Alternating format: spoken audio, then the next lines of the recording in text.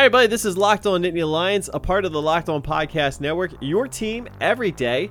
I'm your host, Kevin McGuire. Today is Thursday, April 9th, 2020, and we're still wondering when sports are going to get back into a normal routine, but until then, we're going to have some fun today by taking a look back at a past season as we get involved with the Locked On Podcast Network's best franchise seasons, the theme that we've got going on across the network. Today, we're going to be talking about the 2005 Penn State football season. But before we do that, we are going to touch on some of the headlines that are coming around the country as we touch base to see how the college football world is reacting to the latest COVID-19 pandemic.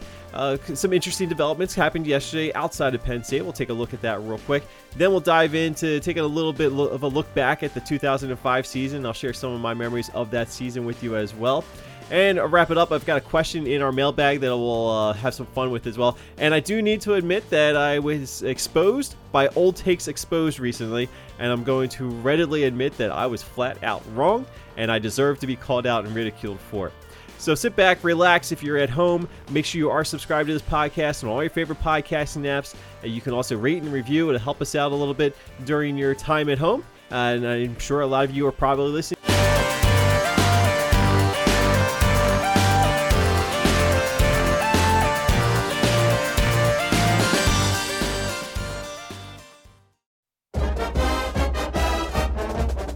We're going to start today's show by taking a step back from the Penn State football scene and take a look at what's happening around the country. We have seen a number of college football coaches put out some various PSAs, including LSU's Ed Orgeron, Tom Herman at Texas. I believe Ryan Day at Ohio State did something. And we're seeing a number of coaches touch on the severity of what's going on in the real world right now with COVID-19 and the coronavirus and how it has effectively shut down a large majority of the country in many respects, which is why many of you listening to this are probably listening from home. I would guess the odds are probably pretty good that that is the case. And we know that James Franklin has spoken out about the need to be urgent about this, and he had his own PSA with his daughters that we talked about recently on the podcast.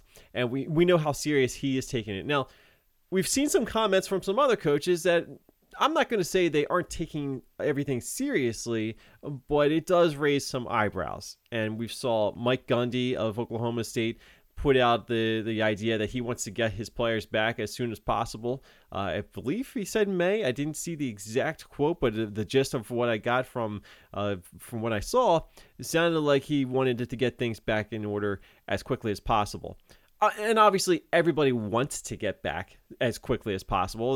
We shouldn't read too much into what some of these statements and comments being thrown out there are. But it is kind of misguided, I would say, to suggest that it may be a reality, a realistic expectation, the way things are tracking right now. It doesn't look very optimistic that you're going to have the chance to get your college football team back on campus sometime in May. Now, maybe it varies from state to state. That's probably fair to say as well. And of course, this is an ongoing thing. We're all kind of adjusting on the fly. Just doesn't look like the decisions that are being made out there generally are going to allow college football practices or a college football routine in the offseason to kind of get back in gear the way that you're accustomed to. So I don't know if Mike Gundy is just misguided, misinformed. I don't know what the situation with Mike Gundy is. I don't know enough about it off the top of my head as I'm recording this as of now.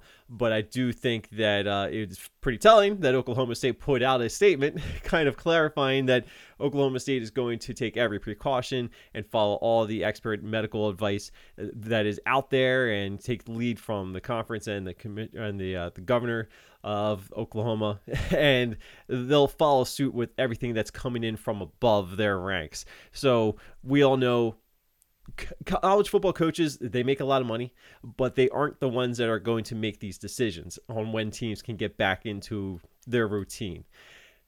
Now, shifting gears over to Clemson with Dabo Swinney, who's never seen a camera or a microphone he didn't want to speak out to, and I applaud him for that for many reasons. But sometimes, as we've seen recently, he's kind of sticks to his guns a little bit too tightly, and that's probably not a great look, the way that he is putting out some statements out there. We all saw a lot of talk in recent days about Dabo Swinney saying that he has no fear about this thing shutting college football down. He's very confident that college football is going to kick off as scheduled, and he's flying with his family on a private jet to a second home, I believe, a vacation home in Florida. Not worried about the travel because the plane has been sanitized. It's a lot of stuff that I think is actually okay. I think in those conditions, if you're leaving from your one home to another home, yes, you are putting other people at risk because while your family may feel safe, there's still got a pilot. I'm sure there's probably a co-pilot. You probably have somebody driving you to and from the airport, to and from your home, to your other home. There are other people that are involved. Just because you feel your family is safe and secure, that's great. If you have that luxury, I'm not totally opposed to taking advantage of it in a time like this when there's really nothing else to do. Now, I don't know what he and his family were doing on vacation, so I don't know if there were other plans, and I don't know if there was any interaction with anybody else outside of the family. So I don't want to dig too deep into what Dabo Swinney chose to do in recent weeks. Now, he said that before, that he was probably going to be doing it again this week for Easter. And again, I'm not totally all in against him, but I do think that the comments he puts out, giving the spotlight that he draws in a state that doesn't have the stay-home orders in effect, I think it's pretty damaging to what the overall mission of the country is right now. So again, I'm not going to say that Dabo Swinney's taking this lightly, and I don't think that he is. I think he is put out the message that he knows that it's serious, but he is putting out a message of positivity and a message of optimism. And I kind of get that, because I've said all along, I'm optimistic to a degree.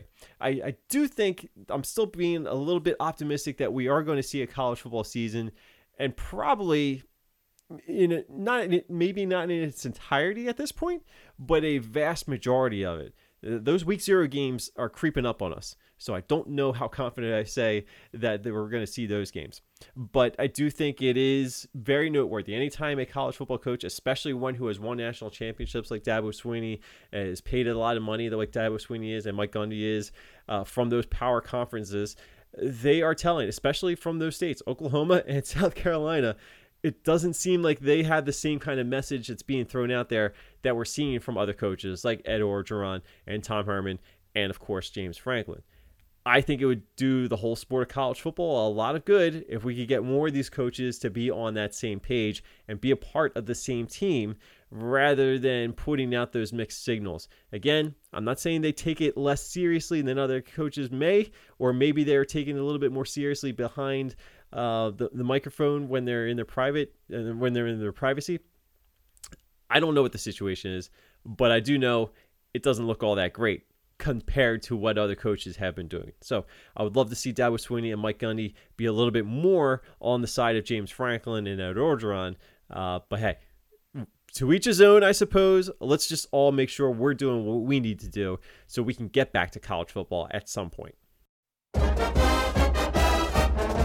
Right now, across the Locked On Podcast Network, every show is having fun, taking a look back at some of the best seasons in franchise or school history.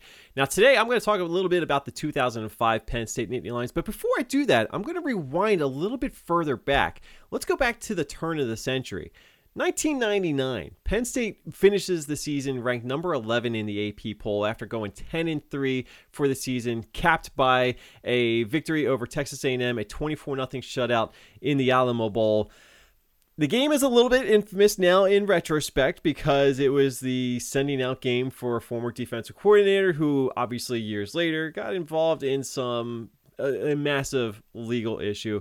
We're not going to dive into that, but I want to give you the context of where Penn State was at the time that 2005 season came along.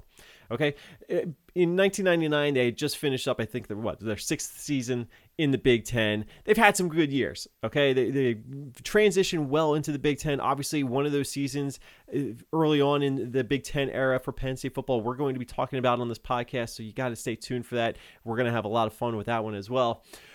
But after that 1999 season, Penn State goes into a little bit of a dry spell, and it was very rare that this extended down period of time for Penn State football, of all programs, was really something that nobody really quite expected. Now, there were calls that maybe the game had passed Joe Paterno, because after 1999, they have losing seasons 4 out of their next 5 years.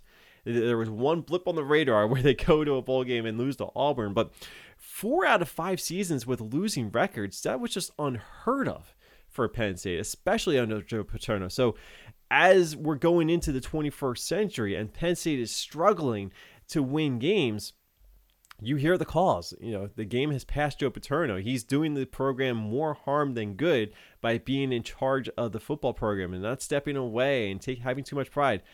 All of that changed in 2005, because for the first time ever that we really saw under Joe Paterno, he trusted younger players to take on big key roles, and he allowed things to run a little bit differently with the program. It was still the Penn State that you kind of grew up watching, where they were going to play some hard-nosed defense and they were going to play some gritty offense. But things were opened up a little bit in that 2005 season, because they finally decided to let Michael Robinson be the quarterback after years of trying to find a position for him that situated everybody in the offense well. They finally figured out that Michael Robinson was a quarterback. They let him run the show, and he took that with a badge of honor. He is one of the captains I think of first when I think about all-time great Penn State captains, because you saw in that 2005 season the kind of heart and grit that he brought to the team, the fact that he was putting that team on his shoulders at times and never letting down was very telling of the kind of character that Michael Robinson certainly gained as he went through his whole process. Remember, it's not easy being a guy that has so many talents. I mean, he could play other positions, but Penn State just never really felt comfortable situating him as the full-time quarterback. They felt like they had other options in play. All that changed in 2005 because he finally became the quarterback, and they gave him a good young nucleus of wide receivers to play with. And that was the biggest, I think, step forward for where we saw that Penn State team take some strides, because all of a sudden they had guys that could make plays through the air. They had those talented wide receivers such as Derek Williams, who was one of the top recruits that Penn State had at the time. Deion Butler was a redshirt freshman, so he was finally getting a chance to play and show what he can do. And then there was Jordan Norwood, another true freshman. I mean, they were led in the receiving game by an experienced, battle-tested senior at quarterback with a trio of phenomenal wide receivers that were coming in as a freshman or redshirt freshmen. So it was probably the fact that Michael Robinson had been through so much at Penn State leading up to that final season and being the senior leader of that team. And he was able to kind of provide some wisdom for those young wide receivers, because remember, Michael Robinson was playing wide receiver at times for Penn State. So he probably brought a different eye to what they were seeing on the field. And that obviously went a huge way. But of course, if you're talking about Penn State, you got to talk about the defense. And let's talk about some of the guys they had on that defense. Paul Posluszny. It took me a while to figure out how you spell that last name, but now I could spell it backwards. Well, I'm not going to do that, but Paul Posluszny is certainly another captain. He was in his junior year. He was obviously becoming one of the greats at linebacker for Penn State. The next in line for him, of course, was Dan Connor, who was a sophomore that year. And while they didn't have much of an impact at that point in time, there were a couple of young freshman linebackers that were certainly going to have their moments of glory in the years to come. Josh Hull was a freshman, and of course, Sean Lee was a freshman that year. But of course, we also want to talk about that defensive line. And one of the biggest playmakers who made the play of the year, I think, that can really kind of scroll through your memory banks as light as day, is defensive end Tamba Hali. Now, of course, he went on to have a really good NFL career, and he got that start as the Lion King at Penn State. And I'm going to get to the big signature moment for Tamba Hali in just a second. But let's run through that schedule real quick, because, like I said, that 2005 season, there weren't a whole lot of great expectations for them. They come into the year unranked. They had to work their way up and regain the confidence of the voters. And it's not surprising, given the track record of the last 4 out of the last 5 years, that Penn State was going to be a program that had to prove something once again. And it took a while for people to pick up on that. But a 23-13 victory in the home opener against South Florida, not exactly overconfident, nothing to really write home about at the time. A 42-24 victory against Cincinnati in week 2, still not going to do a whole lot of justice for kind of opening the eyes for just how good this team could potentially be. But maybe they got better as the season went along. A 3-0 start was had with a victory over Central Michigan, a 40-3 victory. Again, 3 really easy non-conference games. That was the kind of schedule that you needed for this Penn State team at that time to really gain that confidence moving forward. And then they go on the road. Their Big Ten opener at Northwestern. It looks like they're going to lose the game, but they come out, they pull it out with Michael Robinson connecting on the deep pass, 34-29 victory in Ryan Field. That was the momentum builder that they needed. That was what they needed to jumpstart where they were going to be going in the upcoming season. So we didn't really know at the time how big that was going to be, but certainly when you look back at that season, the victory at Northwestern, probably the most important win of the season for the Nittany Lions. And that's just their Big Ten opener in week 4 of the season. And then they go into October. They come home. They're playing number 18 Minnesota. Minnesota was a pretty good team at the year. I know we're just coming off the season where Minnesota was really good last year, but remember, Minnesota is not perennially a team that you really look to. And this was a Minnesota team that certainly had a history of knocking off Penn State and kind of derailing to some things in Happy Valley. But this was the number 18 Minnesota team that came in. Penn State's still unranked at the time. So this is a statement game opportunity for a Penn State team that's really starting to feel themselves after their big road escape at Northwestern, and they just smack Minnesota down. Michael Robinson had the hit of the game, if you remember that one, and he certainly continued to set the tone. 44-14 was the final score. Statement was made, but not the statement of the season. That would come 1 week later. Primetime showdown. ESPN's College Game Day is in town. They're getting ready for the big game against number 6 Ohio State. Penn State had jumped way up to number 16 on the strength of their start to the season following their 44-14 victory over Minnesota. Tamba Hali once again delivers the hit of the game, taking down Troy Smith and sending him feet overhead, I guess. Basically did a handstand as he gets sacked in the final minutes of the game, sealing the game for Penn State because they recovered the fumble. And the swag that Tamba Hali has coming off the field just is something you cannot duplicate. He makes the hit, forces the fumble that basically seals the game for Penn State. Loudest game I have ever attended at Penn State. And that was the first game that my wife ever actually saw in Beaver Stadium. So she got quite the introduction to Penn State. I would love to go into more of that at some point in time, but I'm already falling behind where I want to be right now. So the statement's made. Penn State is back, and they are now in the driver's seat of the Big Ten. Now, unfortunately, things take a little bit of a turn the following week. We're going to talk about that in our next segment. So things are looking pretty rosy for Penn State as the middle of October comes around. Penn State has already knocked off ranked opponents in Minnesota and Ohio State in back-to-back weeks. At home, the statement feels like it's heading in a positive direction for the Nittany Lions. And all of a sudden, Penn State starts to be talked about as a potential national title contender if a couple things happen. Remember, this is the season where USC and Texas run the gauntlet as number 1 and number 2 all season long. It doesn't matter what happened in this next game for Penn State. Penn State was never going to beat USC or Texas. They were going to need Texas and or USC to lose probably at least once that season in order to get into the BCS picture. But you know what? The way the BCS was formulated, who knows what could have happened if Texas or USC had been upset during that season. But regardless, Penn State was not able to finish off the task against Michigan on the road at Ann Arbor. I'm not going to say it's a letdown game, but coming off the emotional high of that blowout over Minnesota and the thrilling victory over Ohio State, going on the road to play a Michigan team that was actually unranked at the time, Penn State had just climbed up into the top 10 at number 8 in the AP poll. This is a nail-biter of a game. It was really one of the classics in the series history between Penn State and Michigan. Remember, the last few years we've seen this series, the home team has really had a decisive advantage over the other. There were some close contests between Penn State and Michigan in more previous years, and this 2005 game unfortunately was one of them, and we all know how this ends with Chad Henne connecting with Mario Manningham on the final play of the game. Similar to how Penn State beat Iowa a couple years ago in Kinnick Stadium, this was that same gut punch, but on the receiving end of it. And there were some really fun plays in this game.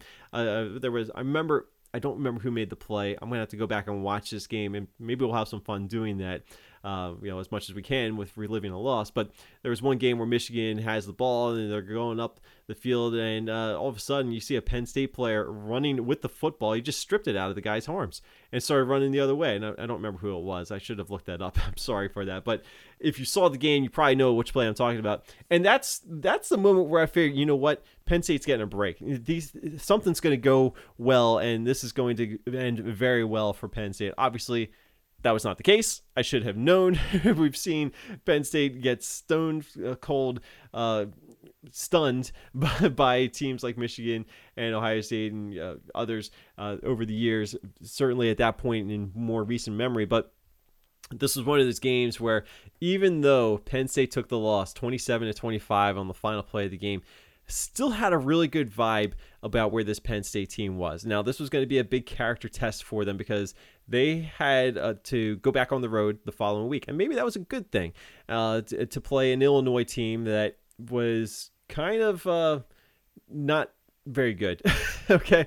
Penn State certainly bounced back, and they needed that bounce back game because Penn State goes on the road to Illinois, comes away with a 63-10 victory. So that was the reminder that this Penn State team had come too far to let one loss really crumble their season.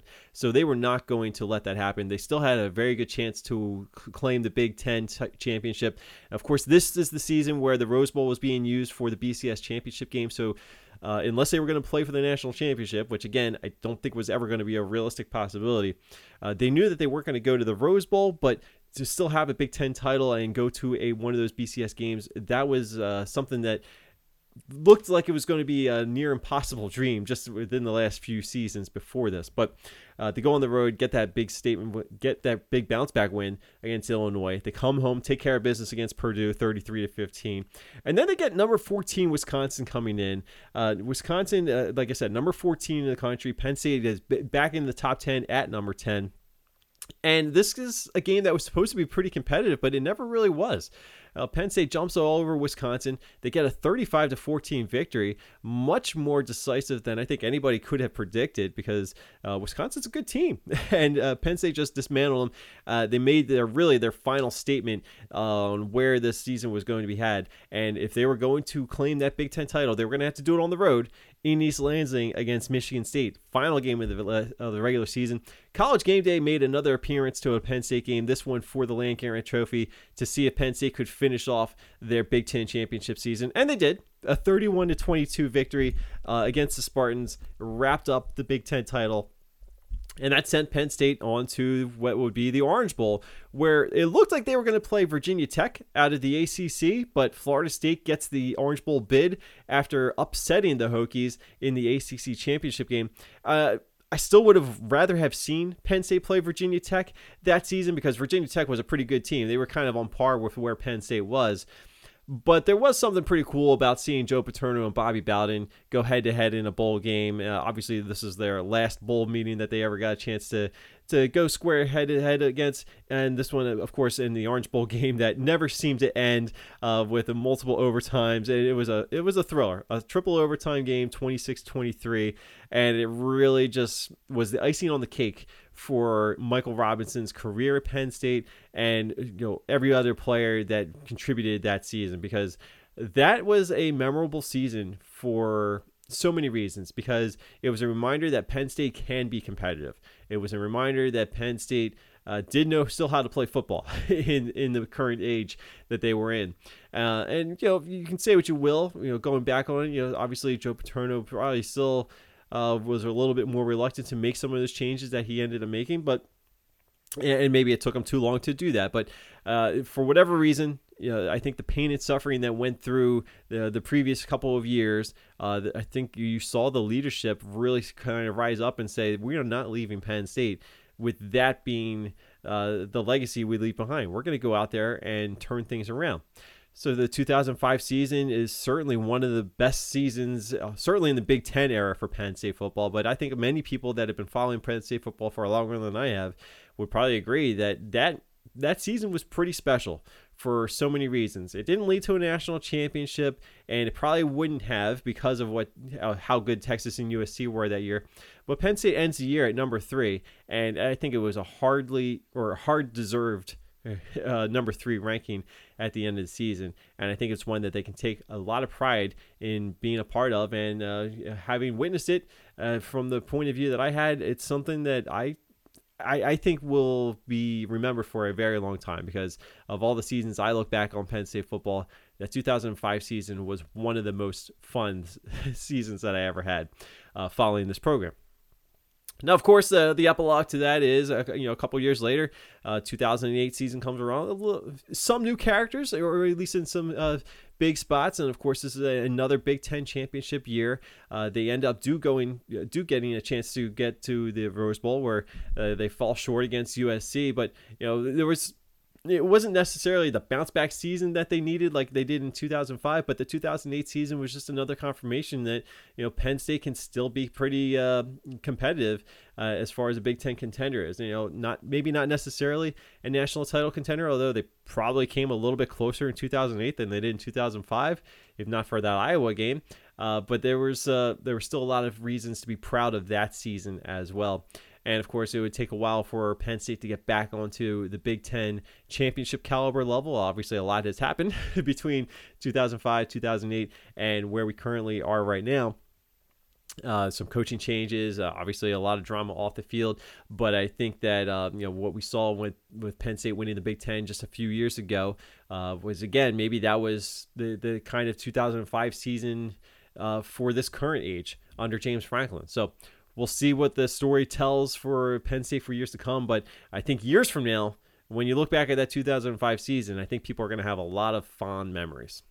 So let me know what you think about the 2005 season. What are some of your memories? What are some of your favorite moments? I do think at some point when we get involved with the live streaming on Twitch, we're going to go back and watch some of these games. I'm going to try and dig some up from that 2005 season. I know we're going to be able to watch that Ohio State game, but I want to see if we can dig up any of the other games from that year. We can have some fun looking back on some of those highlights, and maybe we'll cut them up and put together a little compilation podcast of sorts. So there's still some plans to go back and watch some of those games with you guys in the live stream. Again, we're only doing 3 minimum shows per week, so we have some extra time to do some of these other things. That's why we've got the Instagram account up. I'm working on getting the Twitch page up and running. So we have a lot of stuff on the docket, but we will continue to have those conversations with you right here on the podcast. So let me know what other seasons you want to talk about this week and next week, because again, I still have a couple seasons that I know for sure that I'm going to be talking about, but I would love to hear your input and hear what kind of what seasons you think are the best in Penn State franchise or school history. So chime in on the Twitter and on the Facebook, and we'll try to get you guys involved in this as well. That's going to do it for today's episode. Thank you so much for listening and stopping by and spending some time with me.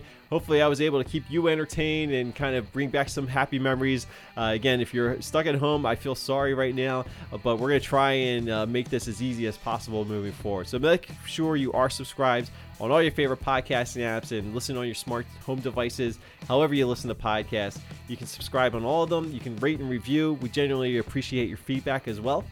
And of course, we want you to be a part of the show, so make sure you connect with us and send us your questions and comments on Twitter at LockedOnNittany. Check out our Facebook page at facebook.com/LockedOnNittany, and check out our new Instagram page as well. There's only a couple posts up there right now, but believe me, there will be many more to come. The best way to do that is to go to Instagram and search for LockedOnNittany. We should pop right over there, or you can just go to instagram.com/LockedOnNittany. And again, we do have that YouTube channel. Just go to YouTube and search for Locked On Nittany Lions. Should pop right up there for you. So again, we'll take another look at another past season with some fond memories in tomorrow's episode. There will be a Friday episode for you before we hit the weekend. And I cannot wait to talk about it because it's one of my personal favorites. So look forward to that. Got a lot of stuff coming up your way as well. And that's good. Make sure you have a great day. Go wash your hands. Stay safe. Stay home. Stay isolated as best you possibly can. Hopefully you guys are all getting through this, and we're going to try and get through it together. So have a great day today, guys. Go 1-0. We'll come back, and we will talk to you again tomorrow.